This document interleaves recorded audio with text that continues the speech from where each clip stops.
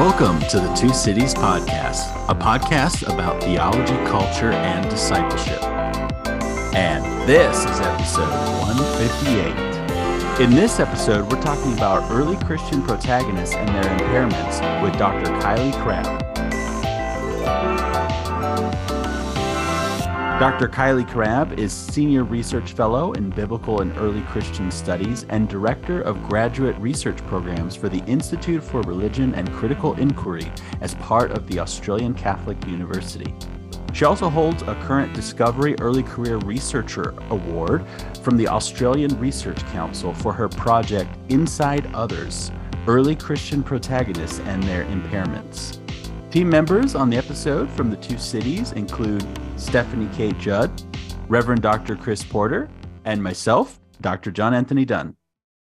So carrying on in our series on disability and theology, we've been doing a lot of textual studies, thinking about the representation of disability in various texts. And in this conversation, we're extending from the New Testament into early Christianity, early Christian texts. And Dr. Kylie Crabbe has a lot to share with us, especially drawing from this interesting research project that she's begun, that she received this award for.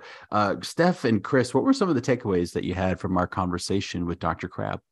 I think something that I'm going to be mulling over for quite a while is the concept that she picks up from Mitchell and Snyder about narrative prosthesis and the way in which, well, when you look into where is the character positioned in the narrative, where is it, and what does that mean for how we're to interpret what this impairment means? I think that something that has come up a lot in this series is the way in which disability and impairments are used as a metaphor, and just being thoughtful about that rather than just unthinkingly adopting that approach to the way we think about disability. There's just such a richness to her work, and I think this is a really important contribution her research is going to make to the field. Yeah, I really appreciate the way that she contextualizes the early Christian protagonists in terms of the normate and the presumed normativity that we have of healthy and in scare quote bodies, and the way that then comes across in the received tradition, how these characters are received and understood and filtered down into the church as the normative nature is presumed rather than explicitly described, and therefore how that then impacts on the way that we do church, the way that we sing songs, the way that we use the metaphors in sermons, and the way that we describe different aspects of our life together. And just the deep thinking that she's been doing there and the pastoral heart that she has is great. If you haven't already, please subscribe wherever you get your podcasts and leave us a review. You can also find us on Facebook, Twitter, Instagram, or visit us at our website at thetwocities.com. And with that, here's our conversation with Dr. Kylie Crabbe.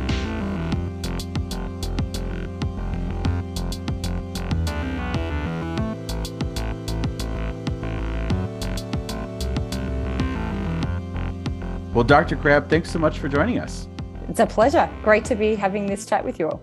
So you were recently awarded a DECRA Award, which stands for the Discovery Early Career Researcher Award by the Australian Research Council. And you've got an exciting project called Inside Others, Early Christian Protagonists and Their Impairments. Can you tell us a bit about that research and what you're doing with that project? Yes, thank you. It is exciting to be working on this and to have 3 years kind of dedicated to this research. It's part of it's got a whole lot of different strands to it, the project. But the central kind of intellectual bit that holds it all together is wanting to build on all the wonderful work that's being done currently in biblical studies, looking at things from a disability lens, but also to kind of extend and somewhat refine some of that, an aspect of that work, which is to think about the sources that describe not kind of peripheral characters or characters that might just appear because of their impairment. We've got lots of those in the biblical text, but to look at the way that impairment functions in really central or protagonist characters in early Christian literature. So there are lots of wonderful, really, examples of people applying disability theory to biblical text and to other early Christian literature.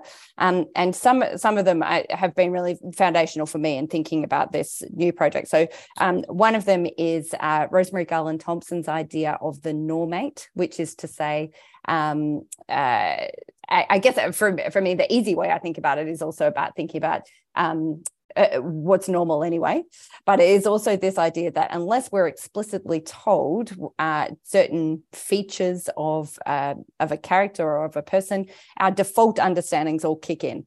So if we think intersectionally, we might think that unless we're told otherwise about an early Christian figure, we might think that they're male, we might think they're elite, able-bodied, however we're going to define that, and various other sort of attributes. But in fact, this is a way of getting behind this kind of veiled subject, this normate subject, and thinking, well, why would we have that set of assumptions? A very modern kind of assumptions. If we start thinking about the nature of impairment in antiquity, then we might think actually there's all kinds of different kinds of differences, as there are today, but that in fact it's a much more complicated picture than that. So my project is about using some of that insight to unpack how we think of early Christian figures. And another key one that's been really very important has been talking about this idea that Mitchell and Snyder come up with, David Mitchell and Sharon Snyder, which is about narrative prosthesis. So this awesome snazzy phrase is about talking about the way in which disability, and in fact they point out that unlike some other kinds of maybe minority attributes that humans might have that are really obscured in the texts of in contemporary times and ancient times is also true. Disability is actually really prevalent in literature, but it is hyper symbolic. It's kind of used in this way to make a point about something else. And biblical scholars have really gotten on board with this great way of thinking about stuff and said, yes, check it out. Check out the way that people with disabilities in gospel literature are just used to show the power of Jesus. And they're changed and healed, and then they can participate like normal people can, and those kind of dynamics, which have been really important in biblical studies to point out.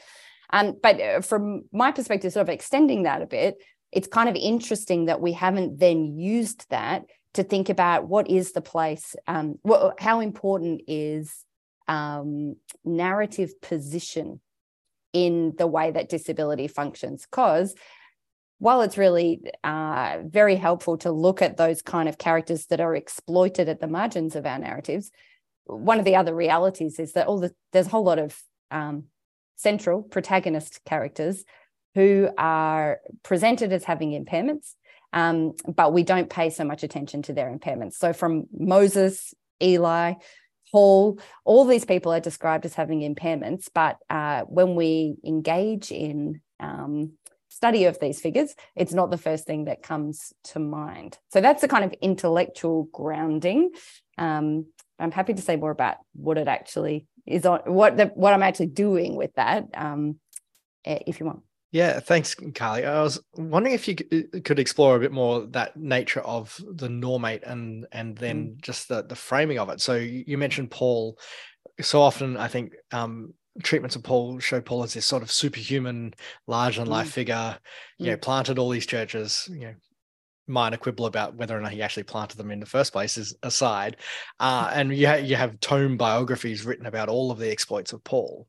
And yet his own self-description is of one who is in Romans 7, fraught with mental and psychological sort of challenges. And then his own physical frailty, whatever that is, a thorn in the flesh, his unimpressiveness, etc. What does that do to our understanding of Paul, and how do we then frame that? And what have you found in your research? Yeah, great. Exactly. I'm totally on board with all of the points that you're making there, and even that in Galatians, he says, it's because of a physical infirmity that I first came to you. And of course, there's been a little strand of biblical scholarship that's gone like, oh, let's get all diagnostic about it. What's the physical infirmity? And you get these kind of competing, it's some kind of visual impairment based on the account in Acts, or maybe had epilepsy, or maybe, all those things. But how reading the influence of Paul, this 2 millennia of extremely influential theology on the life of the church, through the lens of his own account of weakness. There's a really creative conversation to be had there about how this impacts on it. I guess one of the things for me is, like Albert Schweitzer says about the all of the accounts of the life of the historical Jesus, that it says more about the kind of liberal biblical scholars who wanted to find their own kind of image in Jesus than it does about the Jesus that we might get a historical glimpse of through the Gospels. And I think that we have a received tradition in interpreting Paul that is very similar to that. That is, reformers deeply worried about a range of things that they go to Paul about, but not necessarily wondering about what that, self-disclosed account of finding strength in weakness, recognizing the foolishness of God in the way that they operate. Does seem like it's at the heart of Paul's theology. And even when it is acknowledged in some of those sources, it's still the kind of privileged, hyper-intellectual kind of church leader, powerful church leader who's interpreting it and finding an image of themselves in the power of Paul. So yeah, I think there's a lot of, a part of my project is looking both at the initial sources and then at the reception. And so I'm really interested in historical contextualizations of the way these characters are read, these early Christian figures are read and understood. So one of the things as well about Paul in this dynamic, as Chris was kind of framing the question, there's this issue about how we, kind of write biographies about Paul, but even canonically within Acts doesn't present the same sort of picture of Paul that Paul self-discloses about himself in his letters, right? Paul is kind of a miracle worker as opposed to somebody who is concerned about the physical weakness that he experiences. I'm wondering if you could say a bit about that dynamic between Acts and Paul's self-representation in his letters. Yes, absolutely. Paul is a figure in Acts that is also serving a kind of narrative purpose. And it's a similar dynamic we see across the apocryphal Acts too, as the kind of wonder-working nature of the apostles are kind of further expanded in early Christian thinking. And early Christian kind of witnessing. There's a kind of apologetic reason for that, I guess. It's never 100% in one direction or the other, right? There's this kind of complex portrait that's going on. One of the things that there's a great book by Anna Rebecca Solveig, who's written Negotiating the Disabled Body. There's a chapter in that where she talks about Paul, and she's talking about the ways in which Paul is presented. In fact, she also writes about Jesus in this way as being presented as having some kind of insanity, madness going on.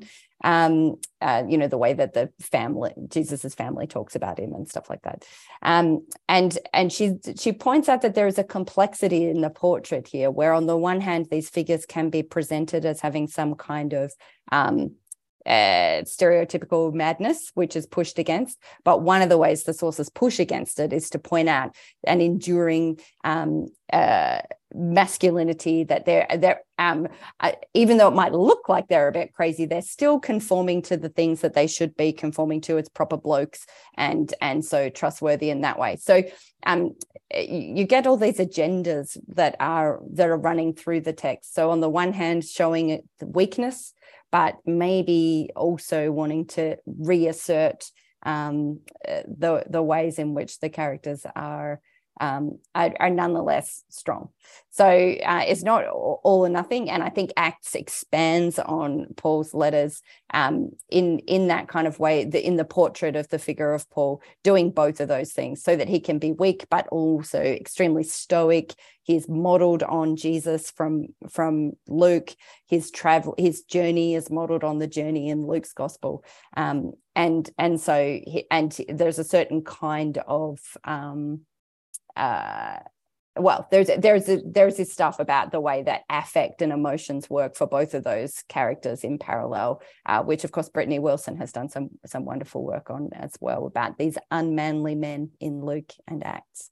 Yeah, thanks so much, Kylie. Something that one of our previous guests, Eric Harvey, was speaking about was in the context of, blindness and the healing narratives in particular, and what you referred to before about the function that people with disability in these texts function as a recipient of other person's actions rather than having an agency of their own.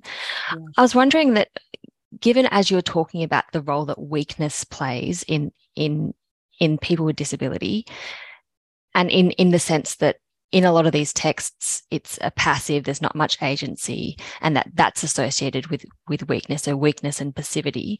Whereas in the context of Paul, who has a different narrative position, that seems to pivot the way that weakness functions. Mm-hmm. Have you found that there is like an alignment between what the narrative function of a particular character is and the way that weakness is conceived of in your research? Great question. I think the way weakness is conceived of is a good way of wondering about it with the texts. Certainly what I'm noticing, and I'm still early on in this funding has only just recently started, what I'm noticing is about the role that weakness plays in the characterization of the figure, like how much they are defined by this. And the kind of critique that we get of peripheral characters who are really just exploited. And the other part to Mitchell and Snyder's idea of narrative prosthesis is that the way it works is that it plays on a negative cultural stereotype about the impairment that is being used. So sort of like the archetypal example would be someone like, like Captain Hook in Peter Pan, where his prosthetic hand as a hook is part of the negative characterization of the villain. And it plays on the idea that somebody with disabilities like this, or like the facial disfigurements of James Bond villains and stuff like that, that this kind of physical, visual disability we're meant to assume is a bad thing. So the character that's introduced with this bad thing is going to be doing that, right? So you get characters where you're playing on this cultural stereotype, but then these other sort of central characters that are more powerful, like you're saying, don't have that negative characterization that is based on their physical or other impairment. So I think a kind of lovely example that I look at as part of my project. So the project has, as I said, lots of strands, and one of them is I'm writing a book about this with 4 case studies of individual early Christian figures. And one of them is the portrait of Peter's daughter, who people may or may not know about because she doesn't show up, of course, in our New Testament literature. But in a sort of 2nd century text, which is just survives in one Coptic manuscript, we have a story about Peter's daughter who is paralyzed, and it's all set in the context of sort of like a layered narrative. There's a story that is kind of the present time where Peter is healing a whole lot of different people, and then the people there say this is all very well, but they criticize him for not healing his own daughter who's there sitting paralyzed, and he does a big kind of miraculous wonder working thing where he says, well, let me show you, I can do it, and he heals her, and then he sends her back to being paralyzed, and the text says sends her back to being helpless in the corner, and there, of course, they rejoice that she's healed, and then they are despondent and critical, the crowd around, when she is paralyzed. And he then tells this story about how when she was born, he had an insight that terrible things would happen because of her beauty if she stayed well.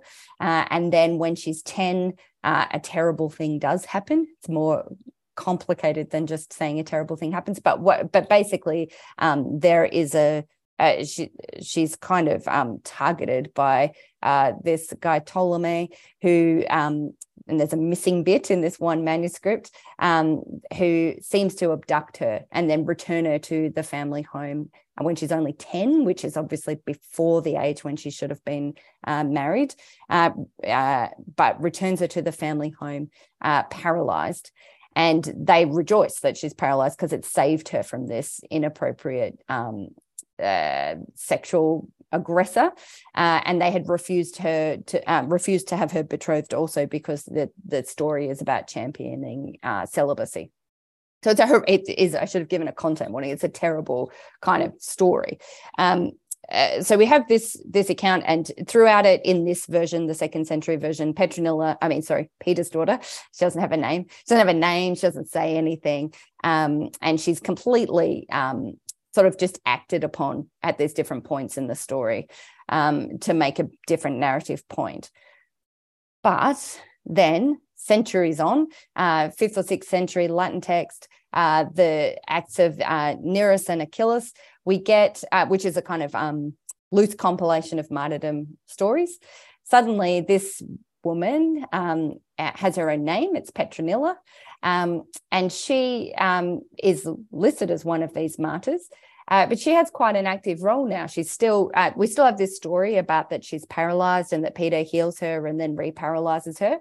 But the second half of the story is really different, and it cuts in instead with her own speaking part, where she has a sexual aggressor also come with military, with soldiers and stuff to try and do a marriage by capture, abduction. And she says, no, give me 3 days to do this. I'll contemplate what's going on. She then spends those days in fasting and prayer, takes communion, and then lies back on her convalescent couch and dies, and then becomes a martyr. So was recognized as being a martyr. So she's very active. She on the one hand, it still seems kind of horrendous that her choice is to die rather than to be subject to this suitors or aggressors' advances, which she doesn't want to participate in order to maintain her commitment to celibacy. But the story really becomes her own story. She's a protagonist. And one of the things, I mean, there's loads of things that are interesting about the comparison between those two texts, but one of the things that's interesting to me is that she is still paralyzed through this later version of the text. That's all happened prior to the this aggressor coming and trying to take her to capture her for marriage.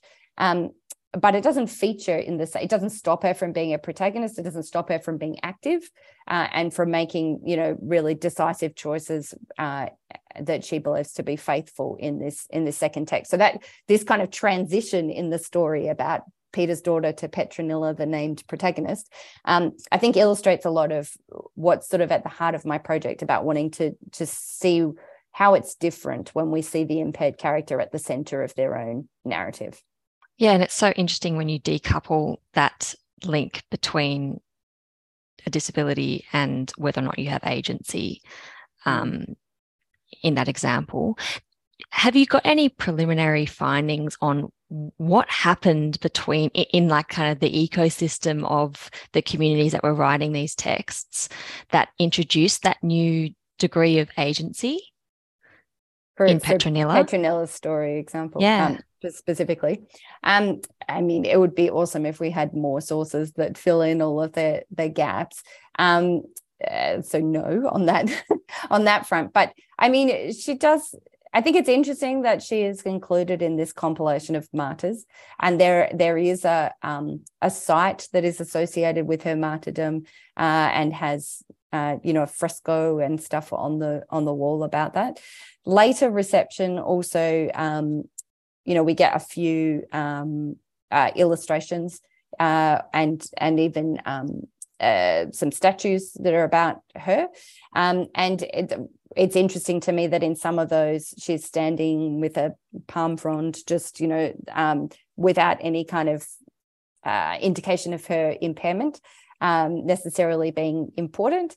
In some other sources, she's lying on a couch with key figures all around her and stuff. So that clearly the context is still a recognition of her impairment as part of that. So I think that's interesting to me about like the way that her tradition goes in a couple of different directions about whether her impairment is important to her portrayal. But I do wonder if it's the idea of her as a martyr that helps her to become her own character, to have she's in a calendar where there's a saint's day that recognizes her, and so on. Something that occurs to me as you're describing the way in which these narratives kind of inhabit, seems like they're inhabiting their own genre almost, but they are playing on negative caricatures, negative cultural caricatures, as you said. Is it generally the sense that these impaired protagonists, they have their agency and they do their great deeds or whatever in spite of their impairment? Like, yes, this trope, this negative cultural caricature, it's still in play and it's still active in the narrative, and even though they have this disability or this impairment, they've nonetheless been able to serve the function of the protagonist, rather than, which in my mind it still is complicated because it still views like impairment in a way that is negatively construed. I'm not sure if that question makes very much sense, but do you get the kind of impulse? Like, I think I do. Your question is, do they kind of like embody something important sort of despite their impairment, rather than that just being part of who they are? Understanding the impairment as like, it actually can be something that is not always a bad thing in someone's life. Something that one of our previous guests spoke about was the way in which often disability, particularly acquired disability, is understood as tragedy and cut off potential. And I'm just interested in the way that these texts are conceived of and received in your research.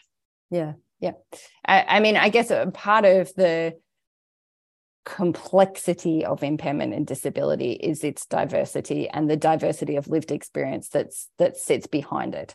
So the World Council of Churches have this fantastic set of documents, and there's a revised version of it called The Gift of Being, and it's really clear to say that some people's experience of disability is that it is a hurdle in people's experience to fullness of life, and people experience it like that. We need to hear when people say that. But we should not presume that, because loads of people's experience is that it is just part of life, and that it's in a way it's just part of the different kinds of difference that we all experience. So I guess one of the things that I like to think about is about the nature of human limitation, and the way that these sources might draw our attention to the diversity of human limitations, which we all share. And so it is actually a kind of contemporary obsession with perfection that leads us to read ancient sources as though there are only people with impairments and normal people. This kind of binary between ability and disability, which is not faithful to our contemporary setting lived experience either. Everybody lives with human limitations, and there are different kinds of limitations that we deal with, but we all face this reality. And it is a misunderstanding of antiquity to just put this kind of binary over it, because in fact we know all sorts of things, like what does the ancient world look like if nobody has spectacles to be changing their visual abilities? Two of the four people in this call would be having all sorts of troubles, I can tell from looking at our pictures as we wear our spectacles, and that might be something that changes over a lifetime or that we're born with. So there are kind of things that we might think are continuities of the physical experience of being a human, that some people's vision can be aided in some kind of ways, or vision is not as sharp as others. But there's all sorts of things in antiquity, stuff to do with nutrition, stuff to do with military engagement. That means that there's different kinds of physical impairments on the go. So in fact, what we should really be thinking of is, in what ways are each of the figures we're dealing with impaired, not who are the impaired people and who are not.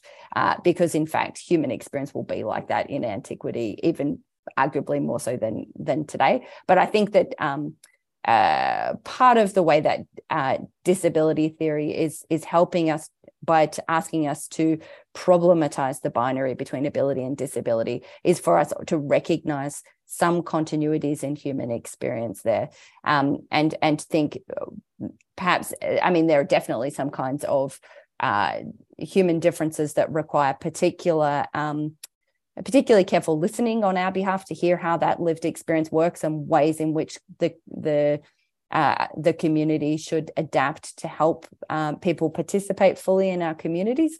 I definitely don't mean that because there's a continuity of experience that means we should just, listen to ourselves and not listen anymore to people with particular experiences of impairment, but to really rethink that. So getting back to your original question about whether people, these figures are shown to be kind of like held up examples of Christian disciples despite their impairment. I mean, maybe it would be an interesting thing to wonder about the role that weakness and strength and foolishness and wisdom work in Paul, and to think about that together.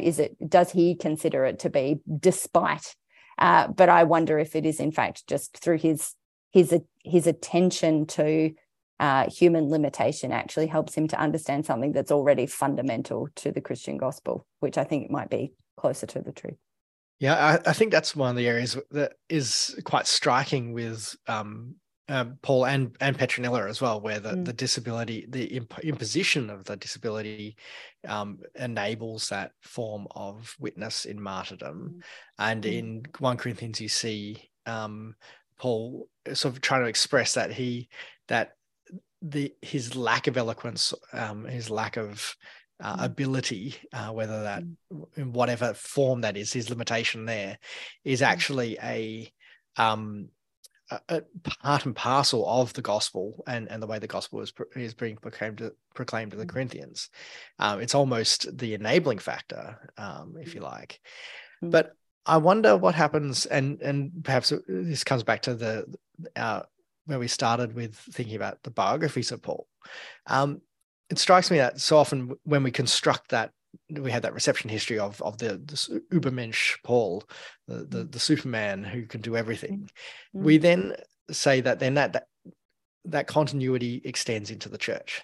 And so I wonder if sometimes we end up in positions where we enable unhealthy patterns of belonging in the church, or more precisely, unhealthy patterns of abuse, because we've dropped the limitations of human experience.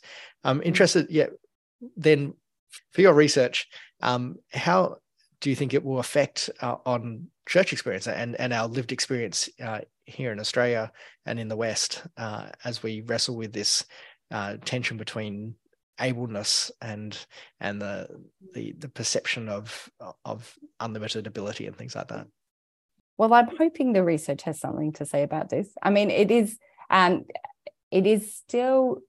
project about historical sources which have important theological implications. And so the way I think about it is that our contemporary questions, which are alive and well in the church experience, also in an Australian setting, in the context of the Royal Commission into the disability sector, which is going on in Australia at the moment, responses worldwide to the COVID pandemic, which have really brought, we just did something that was really costly at a global level to protect the vulnerable. And part of the motivation for a lot of people about that was because we thought that we were the vulnerable. So we wanted, all of a sudden, we're very motivated to make sure that everybody was kept safe.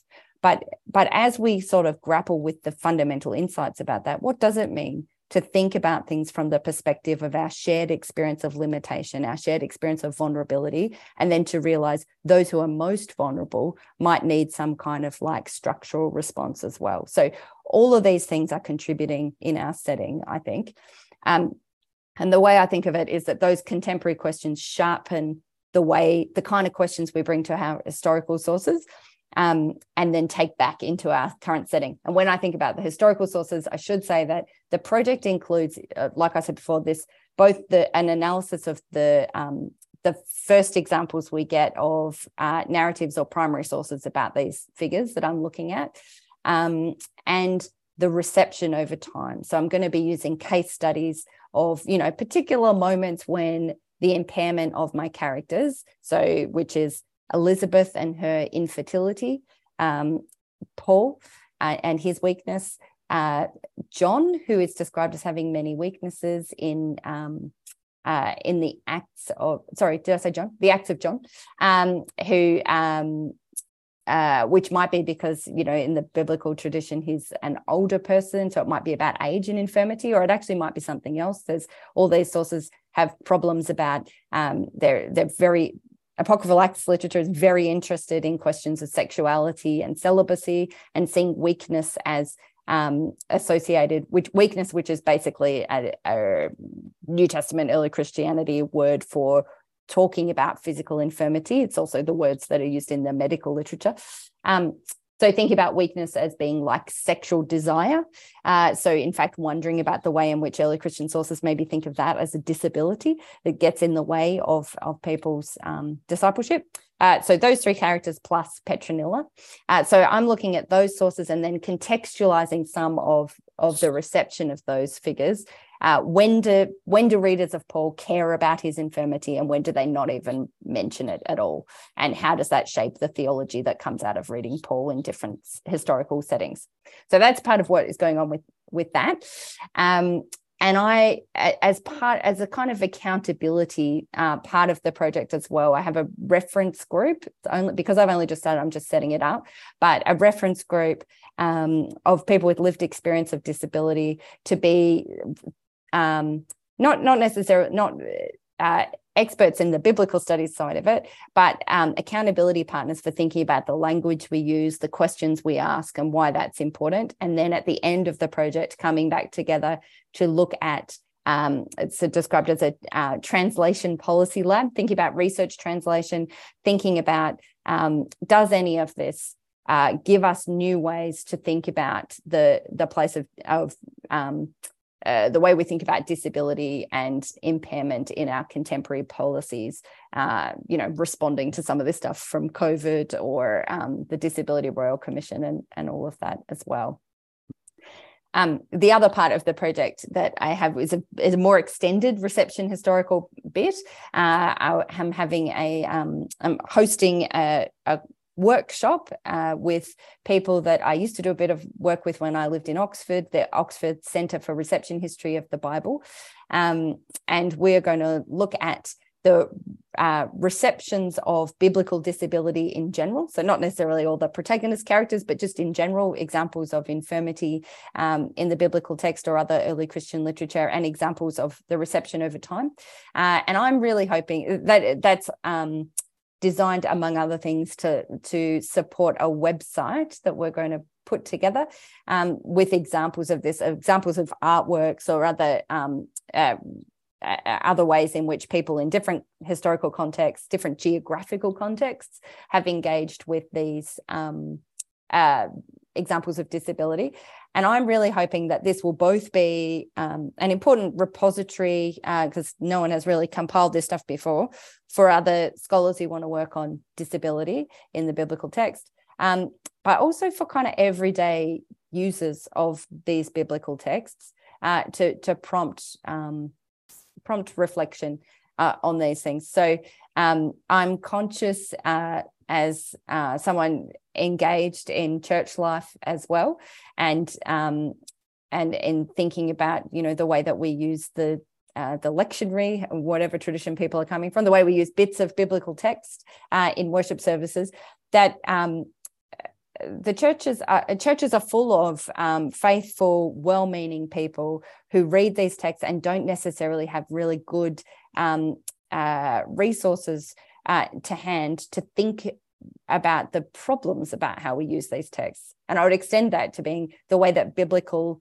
imagery is used in hymns, that it can be, you know, read if you're involved in leading worship and you're choosing hymns, like read, you know, verse 3 and 4 of the hymn before you said it, and you might discover there's something like some really bad theology in there about disability, and think about it from the perspective of the person in the congregation who identifies in a contemporary setting as having the disability that is used as a metaphor or some kind of other thing in your hymn.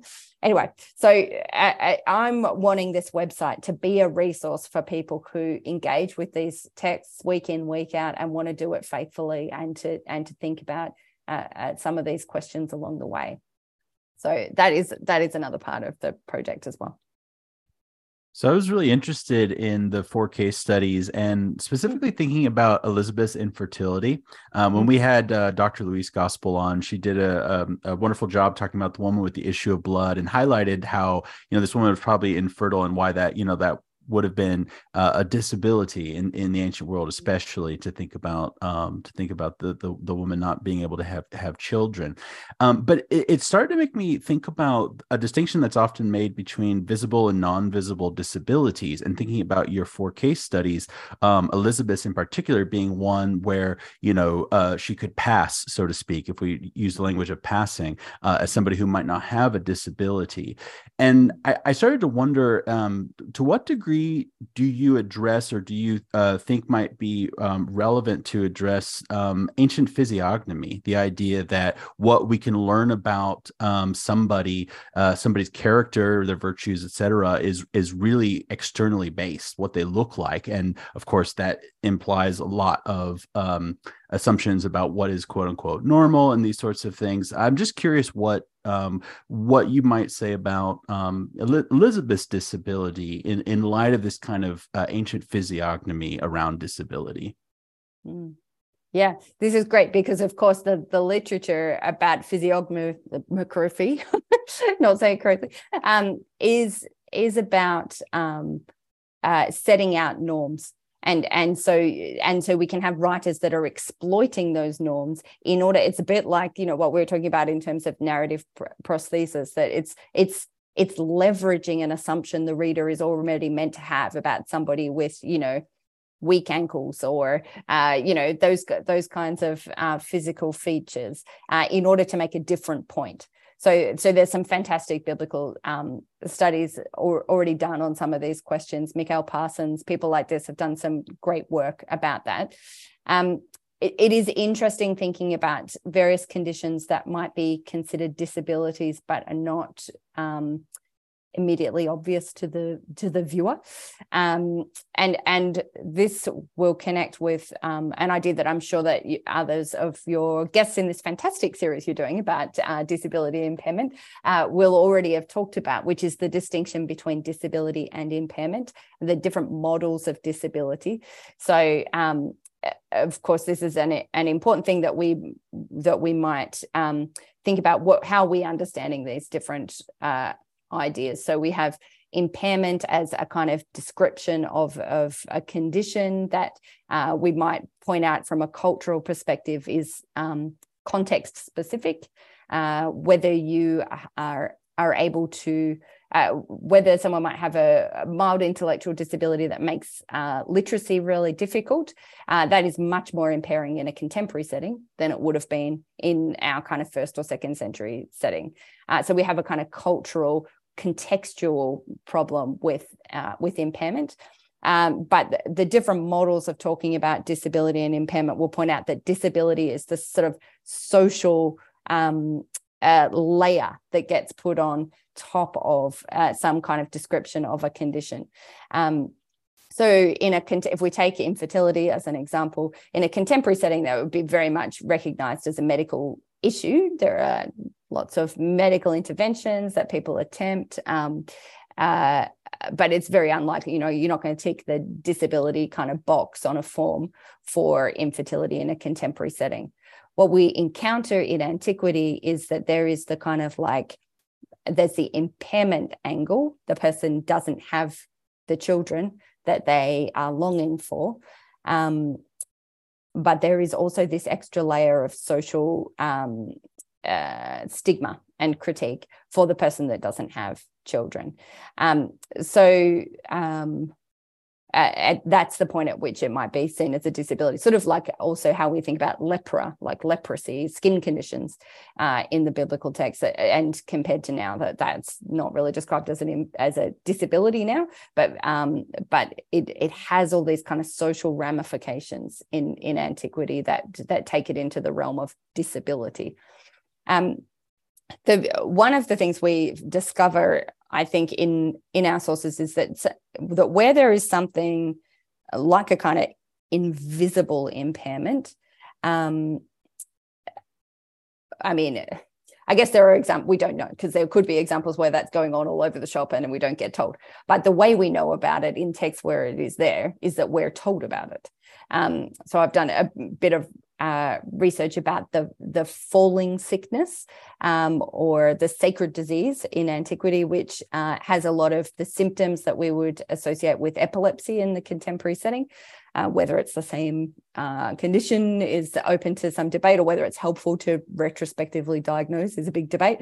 But this kind of condition, and of course that might not be visual, a healing from the falling disease is not going to be obvious unless you are told. But of course these texts tell us that it's been healed. It's not just they're not currently having some kind of episode, it's we're told that they're healed. And so for infertility, we see a transition. We see Elizabeth have a child in Luke 1, have John the baby in Luke 1. But there is also an interesting side to the reception, thinking about, does the importance or otherwise of infertility change in the early church when celibacy starts being a central measure of faithful discipleship? Then fertility starts being a bit less important, right? So you get this shift also in some sources at that time. So that's what I'm interested in exploring. But I guess even the example that Louise is talking about there, the text is telling you something about the gynecological well-being of this woman upon whom Jesus shows compassion. And we need to learn to read it like a first century reader, and to hear not just the anguish we would imagine of the kind of symptoms that she is dealing with on a daily basis in that setting, but the further point that it makes about the other layers of stigma that she would be encountering. Kylie, so I'm interested with the website and the resource then for modern expressions in expressions in the church then. You've already produced some initial resources for church use. I know you wrote some Bible studies for the Uniting Church Synod here in Australia. How can people engage with that work of yours? Well, there is those studies actually I did for the Victorian and Tasmanian Synod of the Uniting Church in Australia are available online with it was a presentation, but we've also made it available with some discussion questions and stuff like that, so people can engage with that. We've encouraged people to use them as the basis for a Bible study in your home congregation, or in, you know, the community that wants to explore those things. So definitely in that way. There are various other bits and pieces that I have written for a more general audience as well. And certainly that will be a part of the project. When I say that I'm hoping that the website will be both a resource for scholars and for people who are interested in a more kind of lay or applied kind of context, there will be things written on that website that will give a general audience a way in to looking at the receptions. So that, yeah, there's various ways like that for people to engage with it. I'm really grateful for the way that you've done this kind of translation piece between the reception history that you've looked into and then trying to see, well, practically, what does this mean for our communities? And I've only looked in a cursory way in those resources, but I'm really looking forward to getting stuck into them.